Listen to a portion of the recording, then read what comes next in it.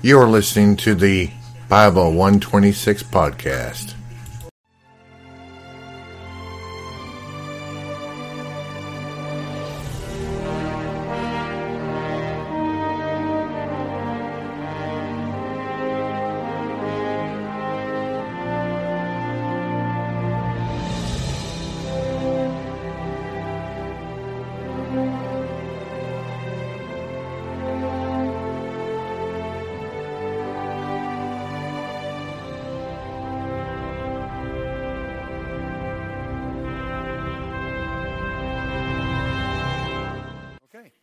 Let's start by doing something radical. Let's bow our hearts for a word of prayer.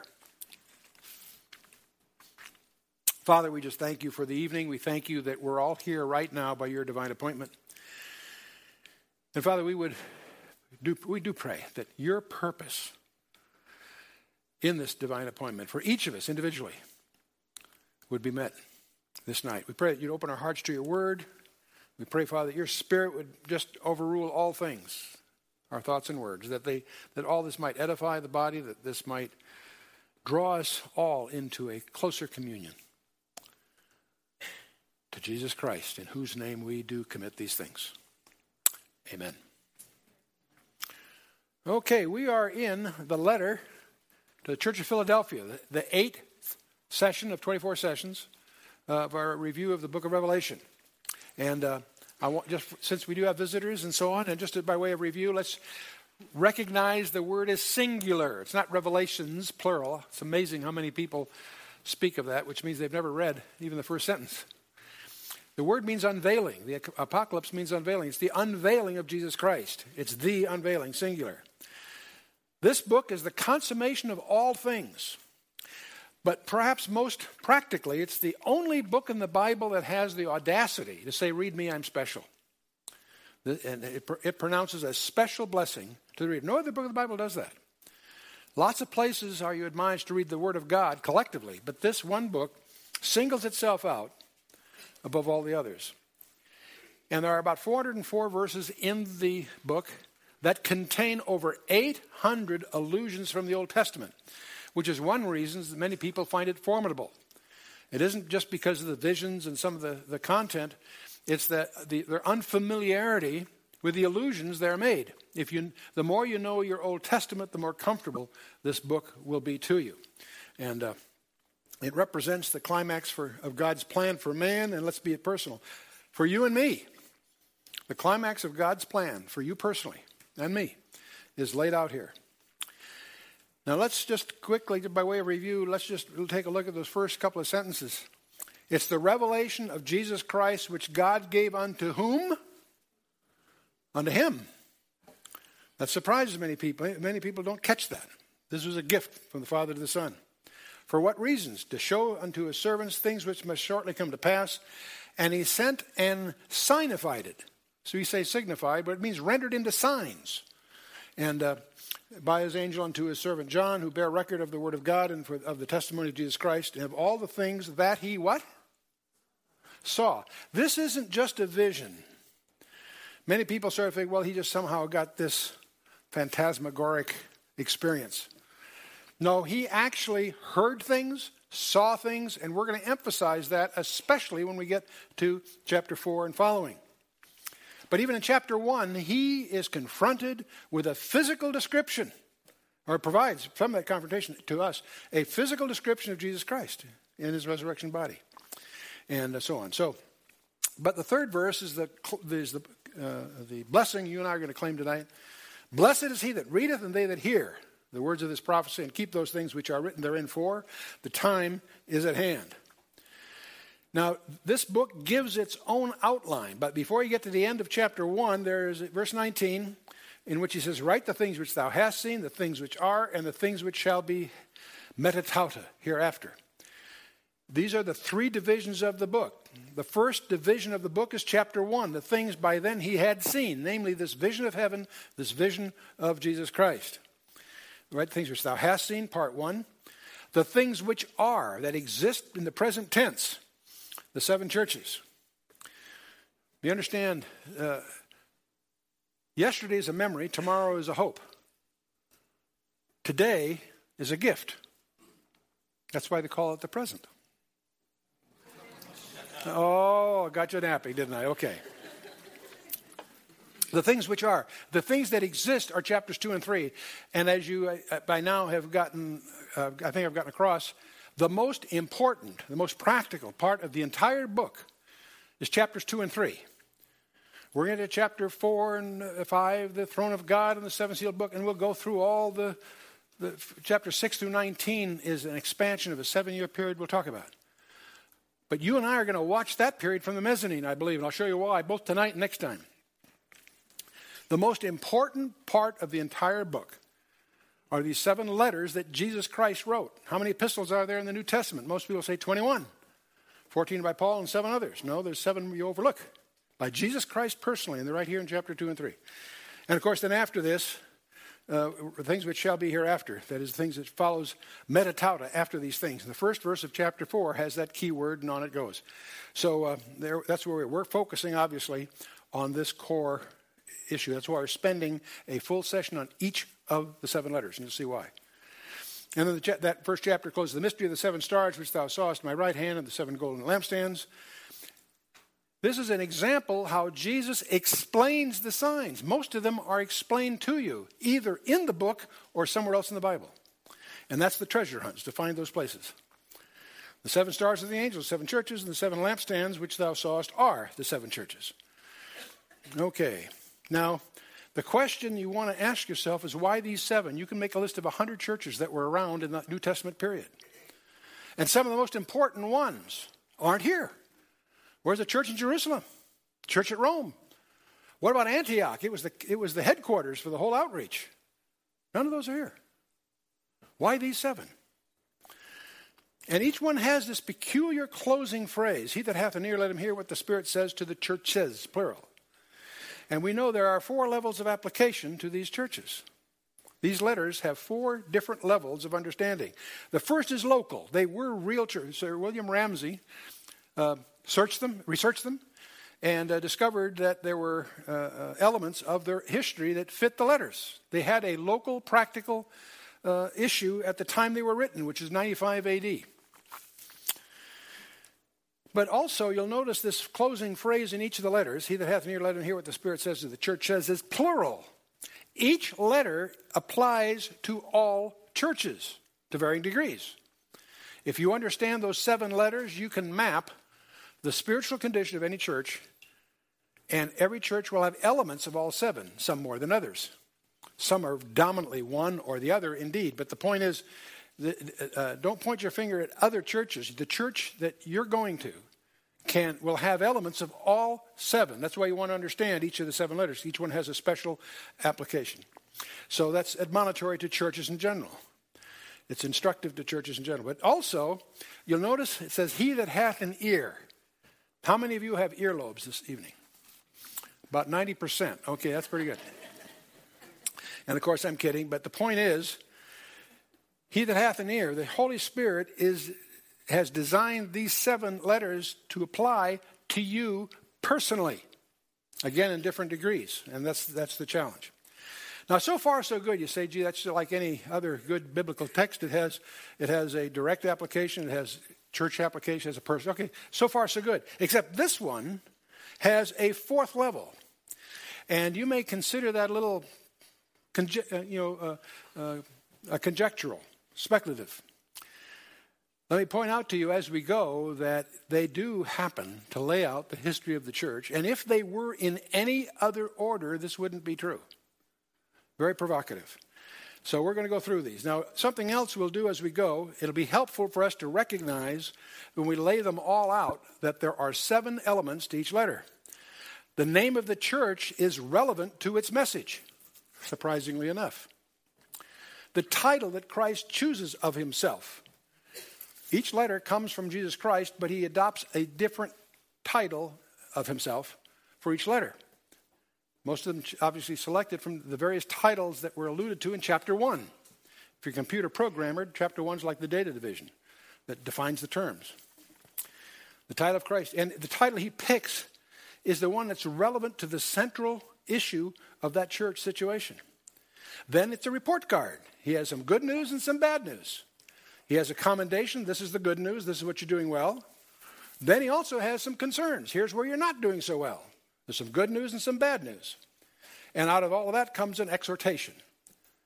And after the exhortation, we have a peculiar promise to the individual overcomer. And then we have this closing phrase, he that hath an ear, hear what the Spirit says to the churches. So that's the package. Now, the reason I emphasize this isn't just to focus on those elements as we go, but to alert you, because there are 4 churches that have something missing. 2 churches have nothing good said about them. 2 churches have nothing bad said about them. And you won't catch that unless you're sensitive to the structure. And we'll get into that. Well, we won't go review all the churches at this point. We'll do that coming up.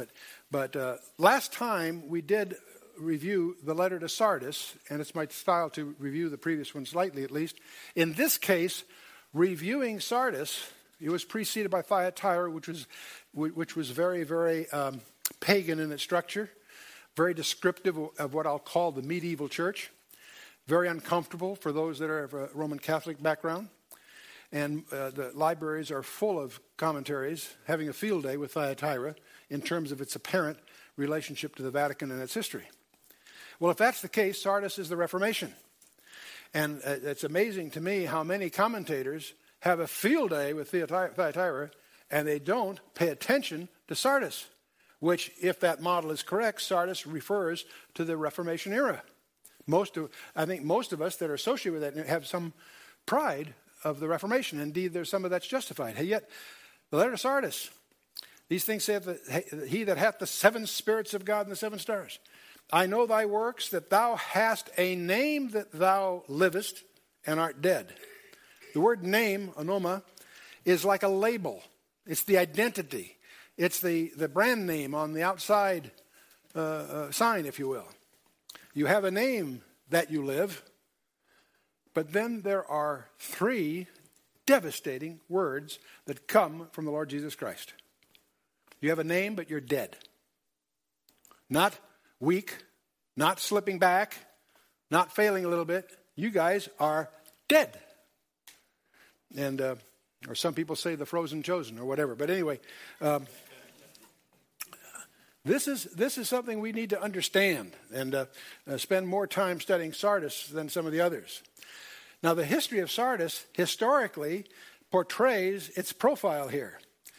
It fell again and again and again. It was one of these sites that presumably was impregnable, and it rested on that reputation only to be taken over several times in its history by a conqueror climbing up these unscalable cliffs, which presumably were unscalable, but they found a way, and they captured it. Not once, several times in its history. And in fact, the historians speak of it was taken like a thief in the night. That's where the phrase comes from. And I won't go through the history again, but the main point is that it was invincible in name only. It actually was vulnerable. So Sardis represents to a historian a city of failures. It became synonymous with pretensions unjustified, a promise without performance, appearance without reality, false confidence that heralded ruin. It was betrayed again and again and again by failing to be watchful and diligent. And these are pretty typical of the competent scholars that examine this. So we suggest the possibility that what's in view here isn't the Reformation per se, because they willingly got burned in the stake for their commitment to soteriology, being salvation by faith. But as the years have gone by, the denominational church became soft in its hermeneutical traditions. It didn't take the Bible strictly. It allegorized. Well, we spiritual. Well, that's not really what, I know that's what it says, but this is really what it means, that kind of stuff. What we call soft hermeneutics. They deny the promise that Gabriel gave Mary. Gabriel told Mary that her child was going to sit on the throne of David. The throne of David didn't exist in those days. Rome ruled the place. Is that prophecy going to come true or not? We take it seriously. So we believe in the millennial reign, that Jesus Christ is due to return indeed and rule the planet Earth. There's over 1,800 references to that in the Old Testament. The denominational church, typically, not all, but many of them, most of them, deny Israel's role in the future. God is not finished with Israel. That's why Paul spent 3 chapters hammering that away on chapters. And in his definitive statement of Christian doctrine, we call the book of Romans, hammers away for 3 chapters, 9, 10, and 11, that God is not finished with Israel. And that confronts our foreign policy every day, because we have Christians in leadership that do not understand Israel's prophetic destiny. Not that we should necessarily agree with them, but we should understand that this is God's issue at stake.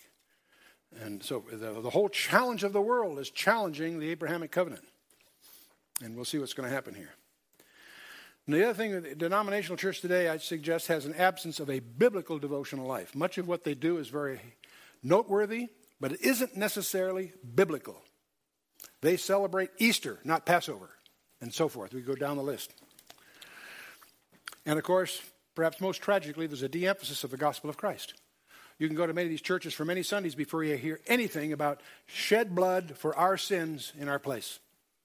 That's the gospel, the old-fashioned gospel.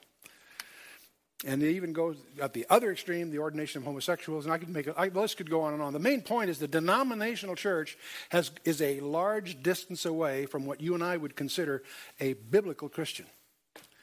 And you find independent churches, you find home fellowships, you find many people have, since the day of Acts, met in homes and clung to a biblical point of view. But they've always been the target of aggression, not just by the Jews or the Romans, but by the denominations. Even Calvin and Luther burned people at the stake when they were in power. So the history needs to be understood.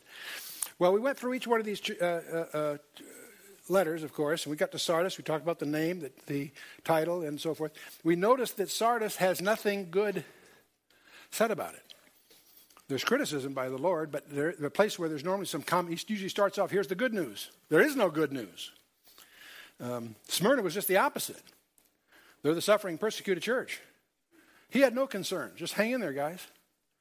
Sardis is the other way around. Wake up. You guys are dead, in effect. The main sobering lesson of each of these letters that we're going to study is that each church is surprised. Let's realize what that means to you and me. Every church was surprised. The ones that thought they were doing well were not. The ones that thought they weren't doing well were doing better than they thought. That should make us humble. That should make us work to understand how God sees it. Well, we're going to take Philadelphia tonight, so we'll take a look at that. Let's talk about the prophetic profile. We mentioned that these 7 letters to 7 churches have a prophetic role. Ephesus seems to be characteristic of what we'll call the first century church, the apostolic church. Smyrna is the persecuted church, suffering. The whole threat of death hung over that letter, the persecuted church. Followed by the church, what Satan couldn't accomplish by persecution, he accomplishes by marrying the church. The church marries the world. Pergamos, perverted marriage. And where the state becomes a state church. And that leads, of course, to the medieval church with all its abuses. And you will not understand the history of Europe unless you understand the history of the grasp for temporal power by the ecclesiastical authorities. Now, these first 3 we noticed had the strange architecture. The promise to the overcomer was a postscript added to the body of the letter, for some reason. The last 4 have the promise to the overcomer in the body of the letter. What does that mean? I don't know, but it puts them in 2 groups, first of all. Let's find out. We also will discover that the last group all include an explicit reference to the second coming of Jesus Christ. So while they're historical on the one hand, the last 4 coexist until the second coming, apparently. Thyatira also has this peculiar promise that if they don't shape up, they will be in the Great Tribulation. That's rather provocative. Sardis had no definite future. We'll talk more about that when we summarize all of them, but today we'll take a look at the church that everybody says, that's us. The church of Philadelphia. People who know nothing else about the 7 letters, they know we're Philadelphia. We're not those other guys. Well, we'll see here. So the letter to Philadelphia, under the angel of the church at Philadelphia. Now, everybody says Philadelphia means brotherly love. That's acceptable. Phile simply means friendly or favorable to. If you're an Anglophile or an Anglophobe, you either like or dislike Englishmen, or you're Francophile. The Greek phile means friendly toward. Okay, Delphia is the city, so it's the friendly city. is more accurate. You always say brotherly love, and everybody has it that way. Okay, fine, but it's a friendly fellowship is the thing. And interesting enough, that's what we're going to hear about here. Here's a map, just to refresh your memory. I put Athens in the lower left, and Istanbul in the upper right to give you a perspective.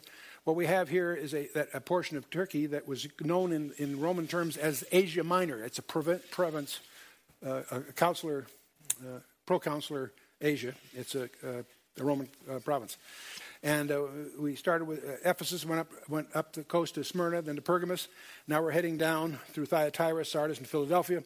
And next time we'll have Laodicea. Philadelphia is in a main artery, and so therefore it's going to be a very prosperous location.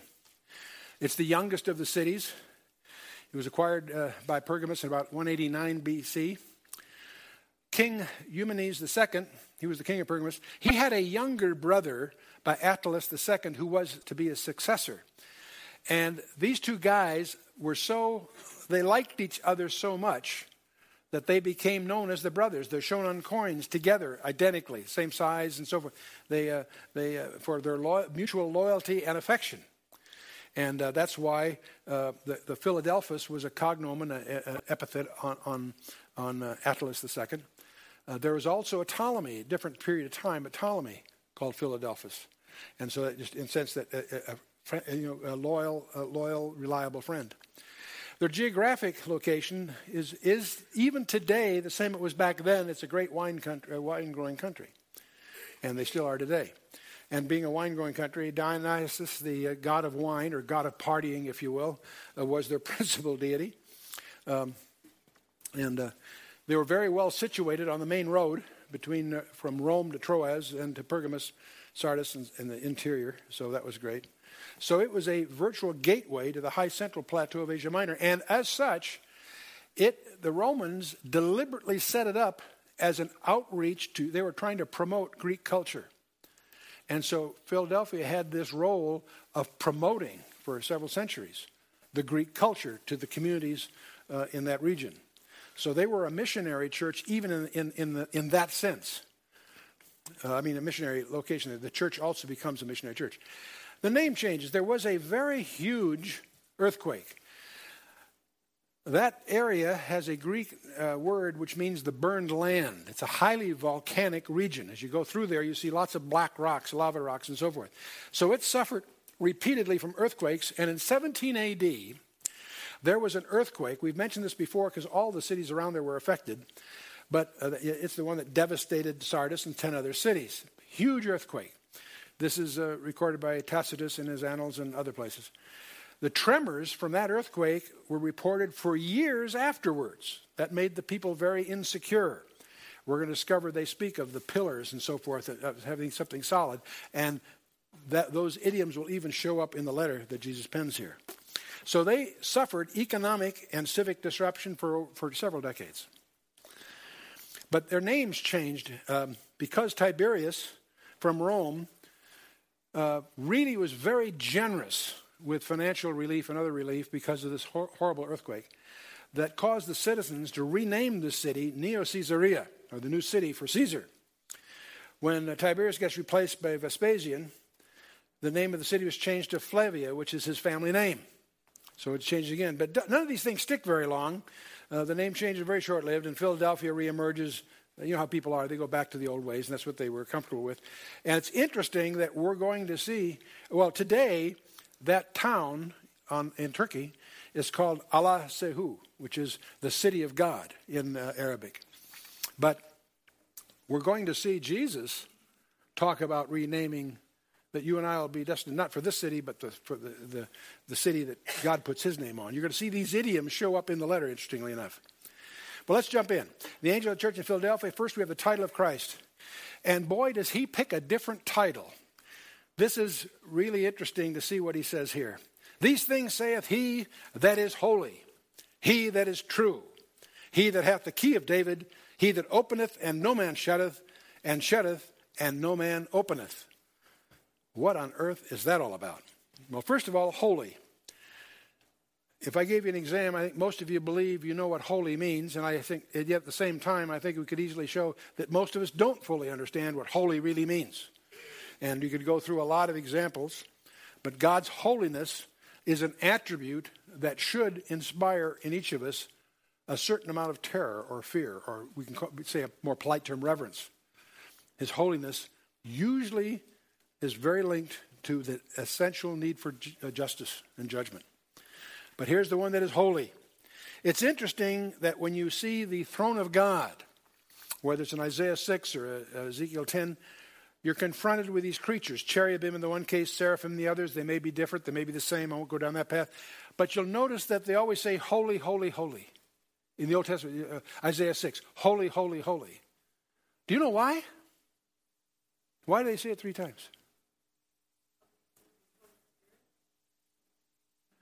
Trinity.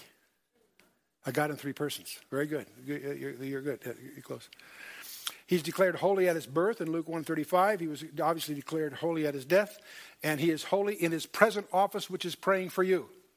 He ever liveth to make intercession for us. Hebrews 7:25. Important to remember that. You've got a heavy prayer water on your side every day. That's what he does. He's holy and he's true. You know, it's interesting that this title that Jesus picks nails his character. That's what he's speaking from, his character. The reason he's doing this, I believe, is because of the 7, Philadelphia is faithful to being loyal, competent ambassadors. All the rest had problems. This one doesn't. We want to pay attention. The word is althenos, which is real or genuine, in contrast to falsehood. And we can go through a lot of scripture verses, but I don't think we need to beat that to death here. The prophecy of Zechariah, when he's announced in Luke chapter 1. Jesus Christ's kingship of the universe rests upon the foundation of his character. He can be trusted. This is exactly the opposite of the Allah of the Quran. Setting a lot of other issues aside, the Quran presents Allah as capricious. Allah can do anything, and you're never quite sure what he will do. Read that untrustworthy. The God of Abraham, Isaac, and Jacob of the Old Testament, and certainly Jesus Christ the New, delights in making and keeping his promises. His character is what he's all about. He is trustworthy. You can count on it. You want to get into that, you go into Psalm 2, Psalm 24, elsewhere. The key of David. Now this phrase from the book of Revelation has more fanciful conjectures in more of the commentaries. Let's confine our focus on what the Bible says about the key of David. To find out what that's all about, you've got to go to Isaiah 22, where it's mentioned, starting about verse 20. What's going on here is that Eliakim is replacing Shebna the treasurer. I won't go into the background, but Shebna the treasurer under Hezekiah he's being mustered out. Eliakim is given the office of the treasurer of the king. It shall come to pass in that day that I will call my servant Eliakim, the son of Hilkiah, and I will clothe him with thy robe, and strengthen him with thy girdle, and I will commit thy government into his hand. And he shall be a father to the inhabitants of Jerusalem and to the house of Judah. So he's going to be a first representative of the king, in effect. Let's go on. And the key of the house of David will I lay upon his shoulder. So he shall open and none shall shut, and he shall shut and none shall open. And I will fasten him as a nail in a sure place, and he shall be for a glorious throne to his father's house. Verse 22 has the same phrases that Jesus is using of himself there. I'm going to suggest to you that here, even though the focus is Eliakim, the allusion is messianic, and you'll see why in a minute. Also, in verse 23, you'll hear a phrase here that you may not have noticed before. Another idiom for the Messiah is a nail. Wow, that's a weird symbol, isn't it? I will fasten him as a nail in a sure place, and he shall be for a glorious throne to his father's house. This is messianic. Next verse. And they shall hang upon him all the glory of his father's house. The offspring and the issue, all vessels of small quantity, from the vessels of cups even to the vessels of flagons. So this is a messianic allusion out of Isaiah. But verse 25 is a shocker. In that day, saith the Lord of hosts, shall the nail that is fastened in the sure place be removed, and be cut down and fall. And the burden that was upon it shall be cut off, for the Lord hath spoken it. Here is one of the several allusions in the Old Testament. The other one is in Daniel 9:27 and other places, which says that the Messiah, which is in view here, will be killed, executed. He will be removed. If you understand what the Great Tribulation is all about, you look at Hosea 5:15, where God says, I will return to my place, meaning he must have left it, until they acknowledge their offense, that's singular and specific. In their affliction, they will seek me earnestly. And that's what so he ties it all together. But it's interesting, all this is in the Old Testament. We're not talking New Testament yet, really, in a sense. So the key of David, it's the allusion biblically is when Eliakim is ordained in his job. Full administrative authority. He carried a heavy key. There was a big loop over his shoulder, carried this key. And it was a symbol of his authority. He's the one that would grant access to the king. He alone could do that. That was his badge. It's a messianic term, and you can go through Isaiah 9, 6, and 7, all the way through Gabriel's commitment to Mary, that he'd sit on the throne of David. You can tie that all together in Matthew 28, and of course in Revelation in chapter 1, we looked at that before. Now, this keys to the kingdom thing is also widely misunderstood because of the incident that happens at Caesarea Philippi. There's two Caesareas, one on the coast, the main one, but there's also one up north, a town called Caesarea Philippi. And they were up there up north when Jesus says, who do you say that I am, and so forth. And this is where he gives Peter the keys to the kingdom. And Matthew chapter 16, we'll look at it here in a minute to show you the passage. The keys were given to Peter, apparently. And of course, the Catholics pick up on that. They say he was the first pope, and there's no evidence. I won't go beat that anymore. But in 2 chapters later, he gives the keys to all the apostles, not just Peter. Says so. So there's a lot of misunderstanding what that's all about. In fact, Peter in Acts 10 has the door open to the Gentiles. That's what the whole thing with Cornelius is all about, is the doors being opened. And the keys to the kingdom is what is in view here. People say, well, Peter was the guy that had them. No, they all did.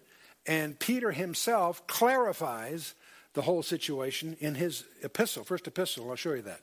But let's look at the verse, the passage that confuses everybody, in effect. He said, whom do people say I am? Well, some say Elias, some the Messiah, so forth. He said to them, but whom do you say that I am? And they all looked at each other. But Peter, Peter, he's ready, fire, aim kind of guy. Simon Peter answered and said, thou art the Christ, the Son of the living God. This is Peter's finest hour. I mean, he's right on. And Jesus said unto him, blessed art thou, Simon Bar-Jonah, son of Jonah. For flesh and blood hath not revealed it of thee, but my Father which is in heaven. So far, so good. And I also say unto thee that thou art Peter, and upon this rock I will build my church, and the gates of hell shall not prevail against it. And I will give unto thee the keys of the kingdom of heaven, that whatsoever thou shalt bind on earth shall be bound in heaven, and whatsoever thou shalt loose on earth shall be loosed in heaven. Now, when you just read this without gestures or any of the background, you assume that, Peter is the rock that he's going to build on it. And it becomes clear, no, he's talking about Peter's faith, and he's probably gesturing to himself. I'll show you why in a minute.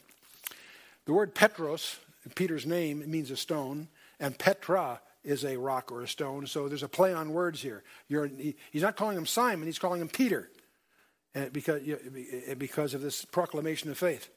2 chapters later, he's going to give the same authority to the other apostles. So this isn't unique to Peter. Okay? But Peter himself in his first letter talks about stones or rocks, and what he means by that, he says, to whom coming, speaking of Jesus, as unto a living stone, disallowed indeed of men, but chosen of God and precious. Ye also as lively stones are built up a spiritual house, a holy priesthood, to offer up spiritual sacrifices acceptable to God by Jesus Christ.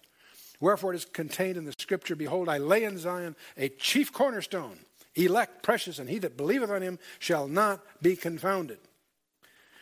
Did you notice a phrase in there that sounds like an oxymoron? There's a phrase in verse 5, there's 4 to 6 there, that's an oxymoron. You see the word a holy priesthood? Okay, I'll clarify that in the next few verses here. Let's go on. Verse 6. Unto you, therefore, which believe he is precious, but unto them which be disobedient, the stone which the builders disallowed, the same is made the head of the corner. The stone of stumbling and a rock of offense, even to them which stumble at the word, being disobedient, whereunto they also were appointed. But ye are a chosen generation, a royal priesthood. There's the word I'm looking for. That's an oxymoron. If you're Jewish, you really understand that the Levites, the priests, were out of the tribe of Levi. Royalty was out of the tribe of Judah. They were to be separate, never cross. But Peter's using a strange phrase here. Speaking of you, the church, are a chosen generation, a royal priesthood. That's going to be very important for you to understand when we get to chapter 4. There are only 3 people that were kings and priests at the same time. Melchizedek, Genesis 14, that is celebrated in Psalm 110, and then the Epistle of Hebrews 5 through 7. He's both a king and a priest. Jesus Christ is a king and a priest. Who's the third? The church, right on. And that's going to be important when you get to chapter 4. You'll see why when we get there. But ye are a chosen generation, a royal priesthood, a holy nation, a peculiar people, that ye should show forth the praises of him who called you out of darkness into his marvelous light. So he makes this remark, but notice his whole presentation of the rock, the foundation, isn't himself. It's Jesus Christ. So people misunderstand Matthew 16 because they're looking at it out of context. They don't see the whole picture. Okay. Now, when you get from Matthew 16, you move a couple chapters forward to Matthew 18. Jesus says, verily I say unto you, whatsoever ye shall bind on earth shall be bound in heaven, and whatsoever ye shall loose on earth shall be loosed in heaven. And again I say unto you that if 2 of you shall agree on earth as touching anything that they shall ask, it shall be done for them of my Father which is in heaven. For where 2 or 3 are gathered together in my name, there am I in the midst of them. And so that power, that authority, that power was devolved on the apostles. Okay, so we've got through the title of Jesus Christ, a very rich one. That's why I spent some time on it. Now we get to the good news. I know thy works. That's good news right there. Jesus knows what you're doing. And Jesus has that on the credit account. As he looks at the good news, bad news, I know thy works. Behold, I have set before thee an open door, and no man can shut it, for thou hast a little strength, and hast kept my word, and hast not denied my name. Boy, the good news is piling up here. Just visualize this being your report card. Got an open door before you, and no one can shut it. And you have a little strength, and you've kept my word, and you have not denied my name. Boy, that's fabulous. Behold, I will make them of the synagogue of Satan, which say they are Jews and are not, but do lie. Behold, I will make them to come and worship before thy feet, to know that I have loved thee. Now, if you've been counting, how many of these are there? Huh? 7, good name. Good. That's 7 because I haven't shown you verse 10 yet. That's the 7th. There's 6 here. Let's take the first 6 before I get to the 10th one. 7 commendations. I know thy works. Good. Behold, I have set before thee an open door, and no man can shut it. Thou hast a little strength, hast kept my word, hast not denied my name. And behold, I'll have them come worship at your feet. And then I'll also keep you from the hour of temptation. We'll deal with the 7th one especially. The second one was, I have set before thee an open door, and no man can shut it. You know, many of us are trying to get through doors God has shut. And the real thing is what we should be doing is making sure we go through the doors that God has opened. There's plenty of those for us to deal with. If you want to get into open doors, 1 Corinthians 16:9, Paul says he has an open door, meaning there's a mission field that's open to him. And there's lots of other passages you can check that out. There are also doors of deliverance. Jesus said, I am the door. Anyone that comes in but by me is a thief or a robber. And he makes that whole discourse in John chapter 10. Noah's Ark had a door, one door. There's only one door in or out of Noah's Ark. Interesting. And who closed the door for Noah's Ark? God did. 7 days before the flood. Interesting number. And of course the door at the wedding, as Matthew 25 talks about. Let's go on. Thou hast a little strength. That's good. That's great. In other words, you're as poor as you are, little as you are, you've got a little strength. That's good. And has kept my word. Now, this is in a day of denial. They kept God's word. They were loyal. They were steadfast. You'll see that as we get further into the letter. That's our challenge, you and I. Let's get into it right now. That's our challenge. Do we keep his word? We are in a world that is increasingly critical of and disparaging of biblical believers. Any movie, on the radio, in the news, whatever, Christians are always demeaned.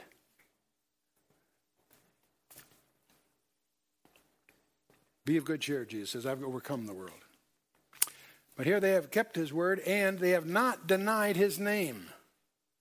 You see, I believe that the commandment, thou shalt not take the name of the Lord thy God in vain, has nothing to do with vocabulary. It has to do with ambassadorship. Are you a loyal ambassador? Or do you buckle at the knees, or do you cringe, or do you hide when you should be proclaiming? We live in a day where the deity of Christ is blatantly denied even from the pulpits and the seminaries. Every cult, there's all kinds of cults, you could make a list. Every cult has one thing in common. They're all different shapes and sizes. They all have different views about different things, but there's one thing they all have in common. They all find a way to deny the deity of Jesus Christ. And we're in a day where those denials and those blasphemies are even in the churches. Not in Philadelphia. And then we get to this very strange allusion that good scholars scratch their head on. He says, behold, I will make them of the synagogue of Satan. Remember, we encountered them back there in the letter to Smyrna. Remember? Behold, I will make them of the synagogue of Satan, which say they are Jews and are not, but do lie. Behold, I will make them to come and worship before thy feet, and to know that I have loved thee. Who on earth is he referring to? The common view in most commentaries is the allusion here is to what we call legalists. Those that try to get us back under the law, that in so doing deny the completed sacrifice of Jesus Christ. Legalism is what the book of Galatians is all about, cover to cover. That may be what he has in view here. I happen to have a little different view. It's just my view. I'll show you what I think. The legalists, that's the same as in Revelation 2:9 we talked about. He seems to be talking about people who are false Jews. They claim to be Jews and are not. And it's my suspicion, just personal view, that what's in view here is what we call the Reconstructionists. Most churches, denominational churches, teach a view of the Scripture that because Israel rejected her Messiah, the promises that she was heir to fall upon the church. Their whole theological system is built on the idea that the church has replaced Israel as the apple of God's eye and his focus and so forth because of the Jews' rejection of the Messiah. There's a whole theology built around that is taught in most seminaries and is preached in most churches, denominational churches. It's called replacement theology. And because the idea is that the church replaces Israel. This view is usually accompanied with amillennialism, a belief that Jesus isn't really going to come back and rule the earth. It is also a theology that laid the foundation, if you will, for the Holocaust in Europe. The Holocaust in Europe, in part, has to be laid at the blame of the silent pulpits that didn't speak out against the abuse of the Jews in Nazi Germany. And even today, it's recurring. You'll find anti-Semitism very prevalent in many churches. There are churches that don't see Israel as an element of God's plan of redemption. And it's my suspicion that that's what's in view here. That people who feel that they are heir to those promises, that they're spiritual Jews, if you will, but I think this is an indictment of those. I'll leave you to do that on your own. These are the replacement theologies. And he's saying, now, what's interesting about this, they'll be compelled to worship. That makes me suspect that even though they're embracing this lie, they still may be saved. They can be saved even though they have an inaccurate eschatology. Because they're going to be apparently worshiping at the feet of these others. Interesting. But you can work that. Clearly, though, we do have a day of vengeance coming because that's what Jesus declared in his mandate. And when he read Isaiah chapter 61, the first two verses at the synagogue in Nazareth, that's recorded in Luke chapter 4. But he stopped at a comma. There's a phrase that he omitted. The day of vengeance of our God. And that's what's forthcoming here. No, I think God loves Israel. Let's take a look at Isaiah 53, first 4 verses. God is saying, "But now this saith the Lord that created thee, O Jacob, he that formed thee, O Israel. Fear not, for I have redeemed thee. I have called thee by thy name. Thou art mine." That's what God says. "When thou passest through the waters, I will be with thee, and through the rivers, they will not overflow thee. And when thou walkest through the fire, they shall not be burned. Thou shalt not be burned, neither shall flame kindle upon thee. For I am the Lord thy God, the Holy One of Israel, thy Savior. I gave Egypt for thy ransom, and Ethiopia and Sheba for thee. Since thou wast precious in my sight, thou hast been honorable, and I have loved thee. Therefore I will give men for thee and people for thy life. Fear not, for I am with thee." And he goes on and on. No, God loves Israel. He hasn't changed his mind. They got some tough times ahead, but they're going to be redeemed. Well, then we get to the key verse of the whole letter. This is a verse that you want to understand, and you want to be prepared for the arguments that you may encounter about this verse. Jesus continues, he says, "Because thou hast kept the word of my patience," comma, he's going to do some things here. The word of his patience. Jesus Christ is being patient. He's been patient for 2,000 years. He is standing in the wings to take charge for that which he purchased. So he's being patient. He's asking us to be patient with him. That's what, because you have kept the word of my patience, what's he going to do in return? "I will also keep thee from the hour of temptation, which shall come upon all the world to try them that dwell upon the earth." This is one of the most important promises you're going to find in the New Testament, in the book of Revelation, and among these letters. One of the most important truths of the Scriptures that was recovered by the evangelical movements of the 19th century was the Lord's return for his church. For many centuries that had been lost sight of, even among the very faithful ministers and so forth. But in the early 19th century, there was a groundswell of rediscovery and heralding this truth. Because thou hast kept the word of my patience. That's because you've done that, God's going to do a number of interesting things. Let's stand back a little bit and recall the King David. He was anointed for the king of Israel, but he didn't take over right away. He was exiled from his kingdom, and he took refuge in a cave in Adullam. You can find that in 1 Samuel 22 and following. He was refused by the people, so he gathered classes of people around him, men in debt, men in danger, and the discontented. And he transformed this crew of regulars into what was known as the mighty men, David's mighty men. And of course, the time came when he ultimately left Adullam for his crowning as king of Israel. There's a parallel here with Jesus Christ. You know, he's anointed king. He was anointed king before he was born. But he's exiled at the moment. Physically, that is. Refused by his own people. He came into his own, but his own received him not. But as many as received him, to them gave he the power to become the sons of God. He gathered some pretty weird classes around him. People like you and me. Because thou hast kept the word of my patience, I will keep thee from the hour, and it should say of the temptation. In the Greek, there is a definite article before hour and temptation, and in Greek, that's very emphatic. In English, it's not such a big deal. It's in the Greek, there's a definite article. It is the hour, the time, the season.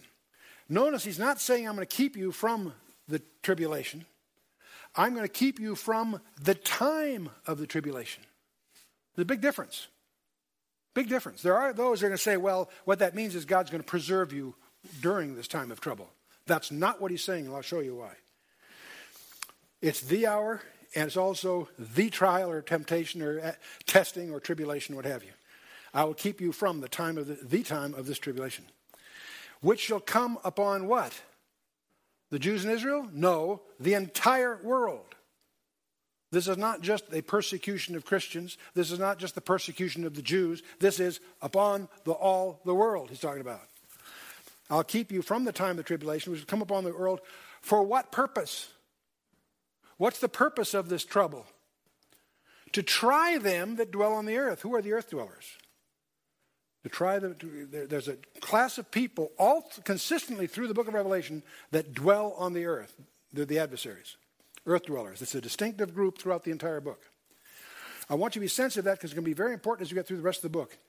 The word dwell there is not okio. It is a different word. It is katokio, which is to be identified with. These are people, they don't happen to be living on the earth. They're people who dwell on the earth. They're identified with the earth. These are worldlings. You and I are not. We're pilgrims passing through. Our eyes in a city whose maker is God. But the key phrase here also, in the Greek, it's very clear that it's upon all mankind. It's geographically comprehensive. Now the question is, the post-tribulational types, there's a number of people that have different views. They'll say, well, all this verse means is they're going to have immunity to the troubles of that period. Let's see if that's what the Greek says. First of all, I'll keep you from. The word in Greek is ek, which is a preposition meaning out of. I'll keep you out of. It's a removal word. You follow me? The second reason is there are definite articles in the Greek. It's the hour, the temptation. In the Greek, that's very emphatic, far more so than in the English. There are definite articles. I'll keep you out of the hour of the temptation or tribulation. That specificity in the Greek is specific. It's definitive. And it's upon all the world. Revelation 6 through 19 is going to detail that 7-year period.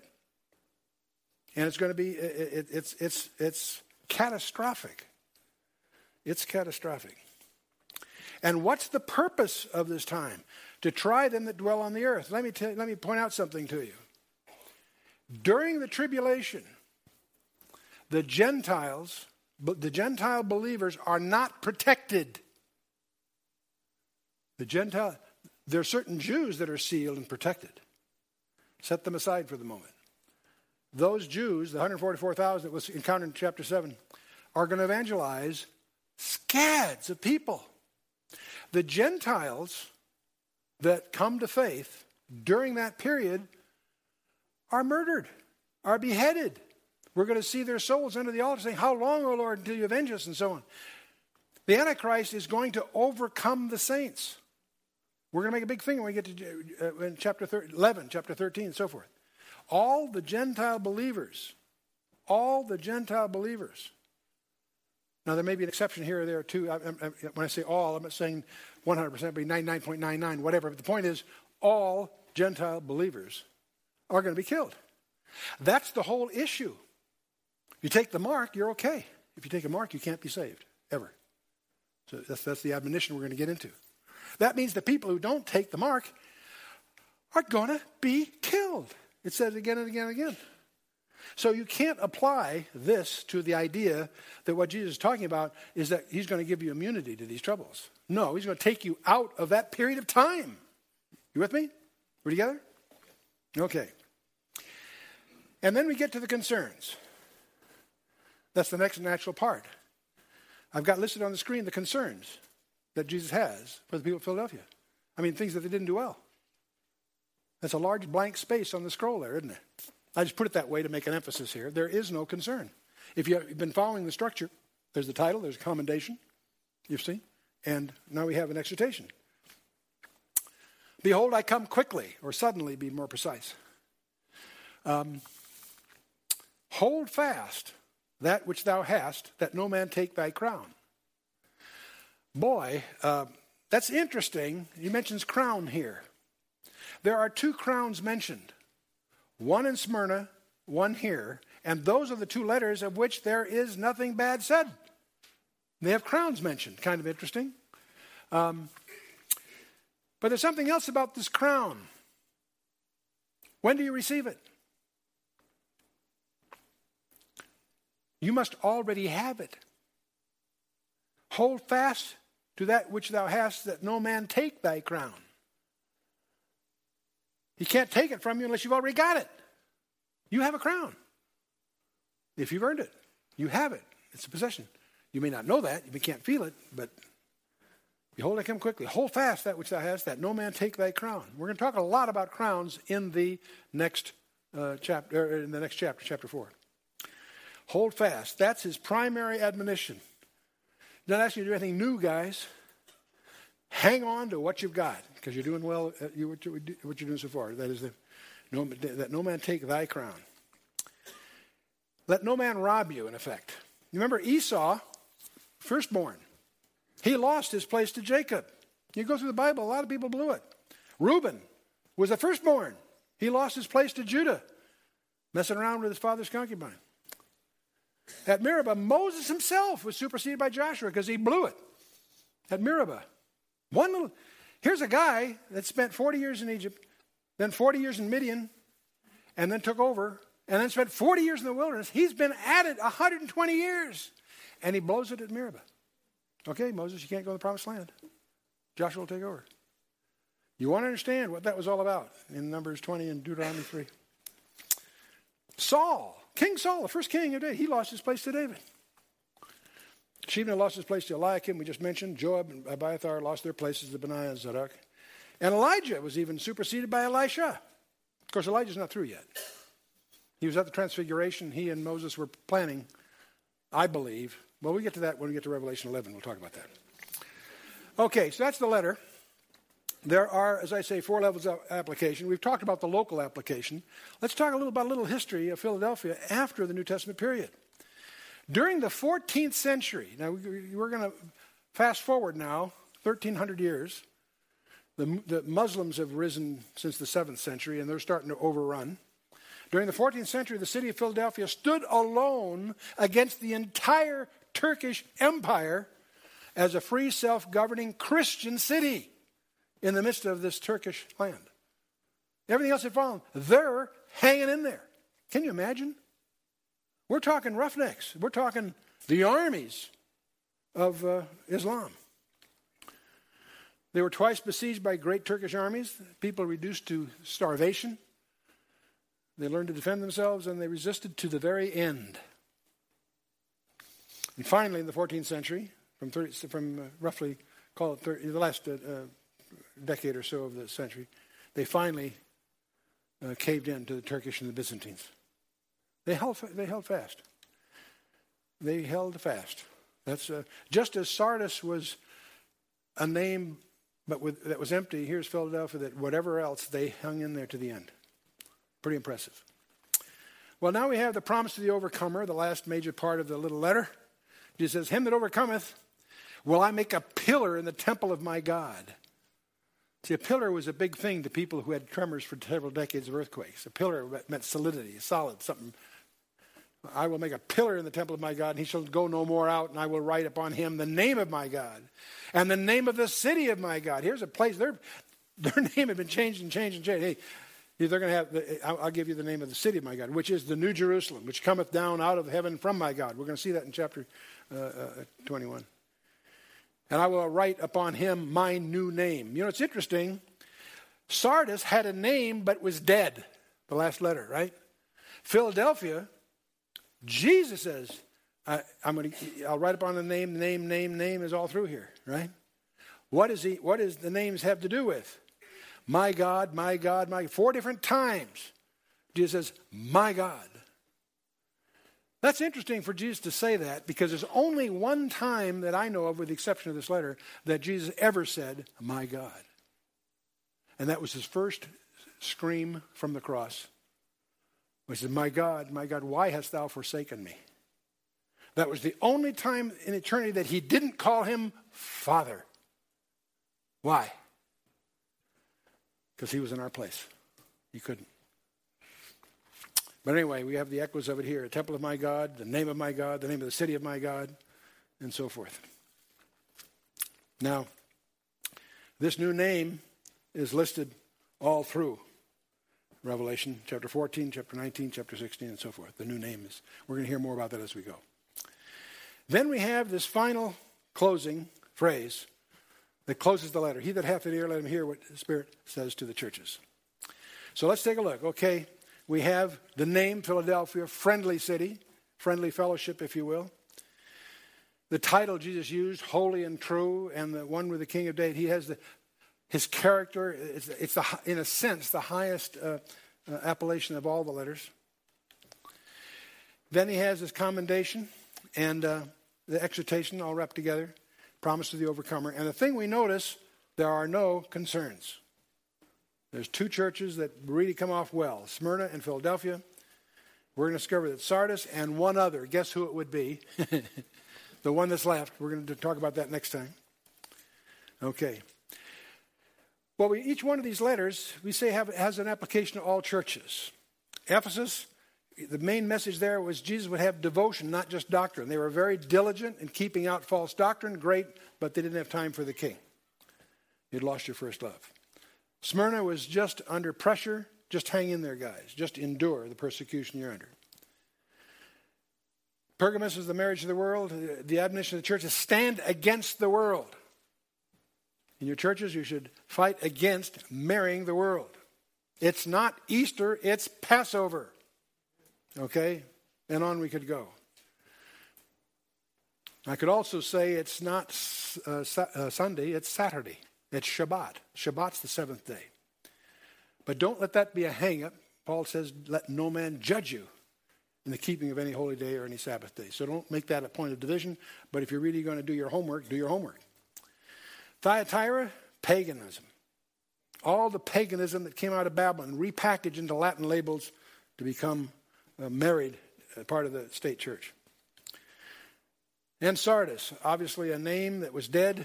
The application there is watchfulness and diligent. Be diligent. Don't be a Sardis. Philadelphia had a missionary outreach. What they were doing was great. Just keep at it, guys. Laodicea will surprise you as to that application. When we get there, we won't take next time's lesson this time. We talked about open doors earlier. Paul said in 1 Corinthians 16, he says, I'll tarry at Ephesus until Pentecost, for a great door and effectual is open unto me, and there are many adversaries. Just because a door is open doesn't mean there aren't adversaries. Part of your discernment that you pray for is to understand what's an open door on the one hand and be sensitive to the fact that if you're drawing heavy fire, that must be a very important door that's open. So understand the difference between a closed door and simply having a lot of tension. But the thing, let me tell you a story. The economy in the Philippines today is really in the tank. It's really down. So there are many Filipinos that look for work outside the Philippines. Many of them go to Saudi Arabia, where they can get hired as menials, as servants, and so forth. And they work and send their money back to their families at home. How many do you think Filipinos are employed in Saudi Arabia today? 900,000. And probably half of those are Christians. And I heard one scholar recently, a good friend of mine, speculated it would be just like God to be putting pressure on the Philippine economy in order to get people saved in Saudi Arabia. That sounds preposterous until you remember that God had the whole world going to tax registration to get two people to move from Nazareth to Bethlehem. That same God put the whole world into famine to get a family of 70 in Israel down to Egypt where there was food. And you go on, examples. God's ways are God's ways. Interesting. There are doors that are open. I'm going to be visiting the Gospel for Asia in India. K.P. Yohanan's been there. Well, he's been there for about 25 years. He's trained 14,000 pastors that now are planting 16 new churches per day. Per day. 4 million decisions for Christ last year. You know, we look at America, we think of Christian America, and that's a joke. If you take a look at America through God's eyes, it's a pretty dismal scene. I won't go down through that in this discussion here. But while there is this anti-Christian groundswell starting to emerge in our society as we are tearing our heritage up by its roots and disabling two centuries of God's blessing upon us, the doors are opening all over the world for the gospel. If you want a sign of the end times, yes, you can talk about nuclear, this and that and whatever. Just look what's going on evangelically, and it's exciting. Well, now let's talk personally. We talk about churches. Each one of these apply to us personally. Ephesus really is an issue of neglected priorities. They thought they were doing well. Strict doctrine and so forth. They didn't have time for the king. They neglected the number one priorities is your devotional time. You'll learn about God through your expositional time. You develop your reverence for God in your devotional life. Smyrna, satanic opposition. Yes, they were dying like flies. Satan was having a field day, but they recognized what it was. What Satan couldn't accomplish, persecution, he accomplished by marrying.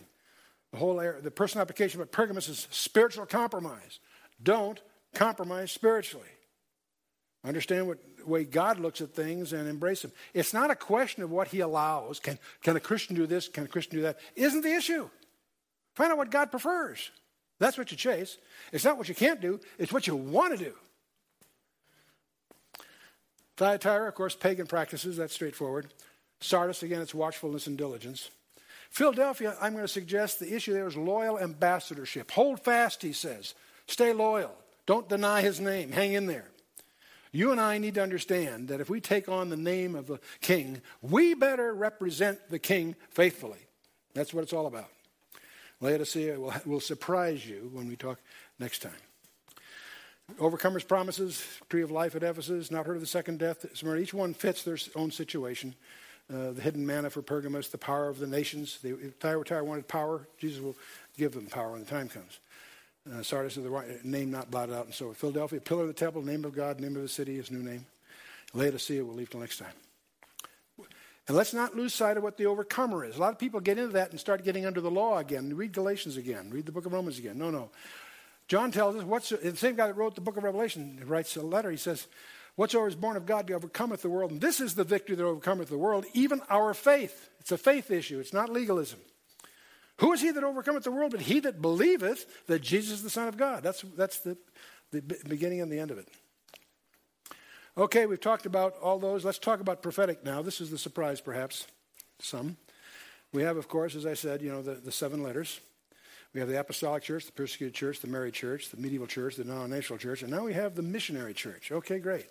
The first 3 have the overcomer processes postscript, as I mentioned. The last 4 will have the promises in the body of the letter because they endure to the end, each one of them in its way. And each one of the last 4 letters includes an explicit reference to the second coming of Christ. That's another distinctive of the last 4. And, of course, Thyatira has the threat that if they don't shape up, they will go into the Great Tribulation. Sardis is silent on that subject. The missionary church is promised to be out of here. That promise is precious. I wouldn't hang the whole doctrine of that on that verse alone, but frankly, it's enough. We're going to find just as compelling evidences in chapter 4 and just as compelling evidences in chapter 5. So you want to pray about that and pray that I'm right. No, you want to come to your own conclusions from your own study. I'm just expressing why it is we hold those views. Because you will encounter those views and you'll want to do your careful study to come to your own conclusions. Okay, next session. Thought we'd never get there, didn't you? For the next session, I want you to read again the whole chapters 2 and 3. Read all 7 letters. There's a value in doing all 7 over and over again. If you were a class, I'd say I want you to read it 30 times between now and the next meeting. You kidding? No, I'm not. Then I want you to outline the next letter, which is obviously the last of the letters, the 7th letter to Laodicea. And that's Revelation the 14 through 22 in chapter 3. And as you outline it, pay attention. What are the distinctives? What makes Laodicea different than all the other 7? What remedies were necessary to repair the church at Laodicea? As you can gather already, that it's got some problems, obviously. What does it have to do to repair? What remedies are necessary? I have another thing I want you to do for next time, because I think we're going to be able to dismiss Laodicea in probably half the time. It won't be a lengthy diatribe. That's the good news. But I want you, in preparation for next time, it's a rather unusual assignment. I want you to read Matthew 13. You may want to read Matthew chapter 12 in order to be able to answer the question, what caused Matthew 13 to happen? Because from Matthew 13 on, Jesus only speaks publicly in parables. If I was giving you a quiz next time, I would say, ask you, why did Jesus use parables? If you say to make things clearer, you flunk.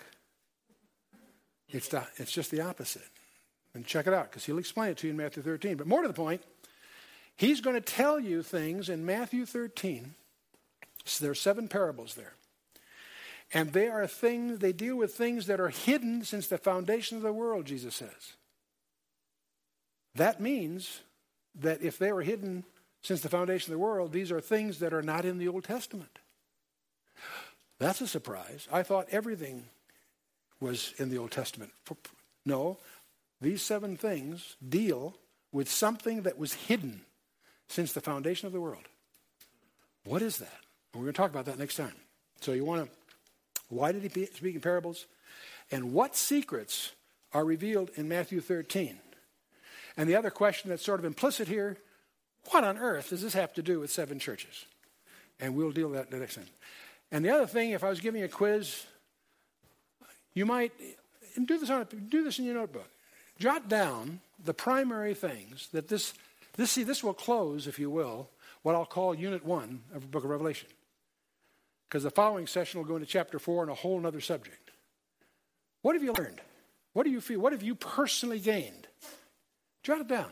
What did you personally gain from these 8? It will be 9 sessions by then from the study. So that's your assignment for next time. Let's stand for a closing word of prayer.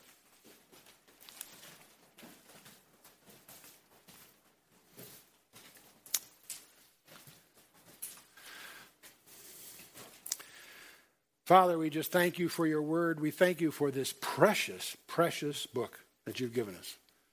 We thank you, Father, above all, for Jesus Christ, the one that's holy and true, and the one that has the keys of David. We thank you for this letter. We thank you for its encouragement.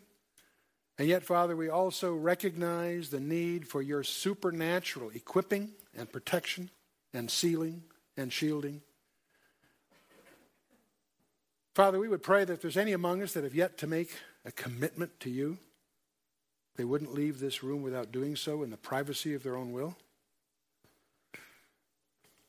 And yet, Father, for all of us, we do pray that you would put a hedge about us, that we might have that assurance that whatever troubles beset us, we know they're Father filtered, that you have a purpose in them, that we don't have to understand that purpose, we just have to trust you.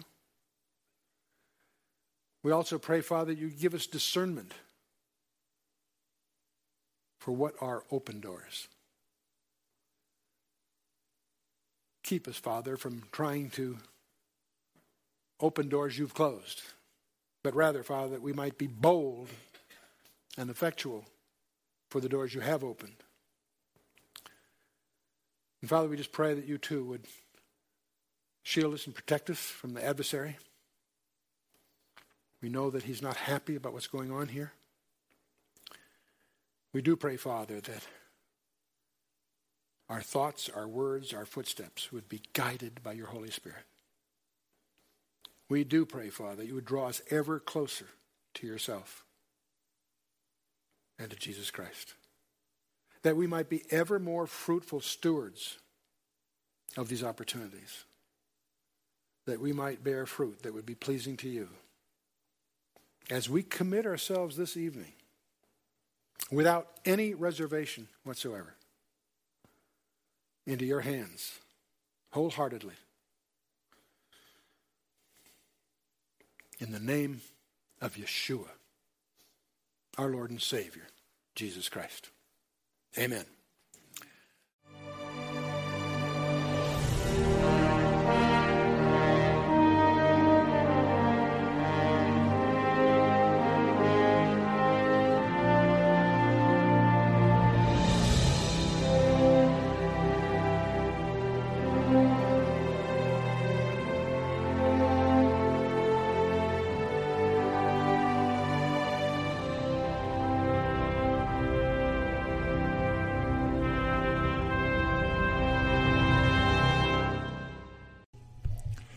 Thank you for listening to this podcast. You can see more podcasts on anchor.fm/Bible 126.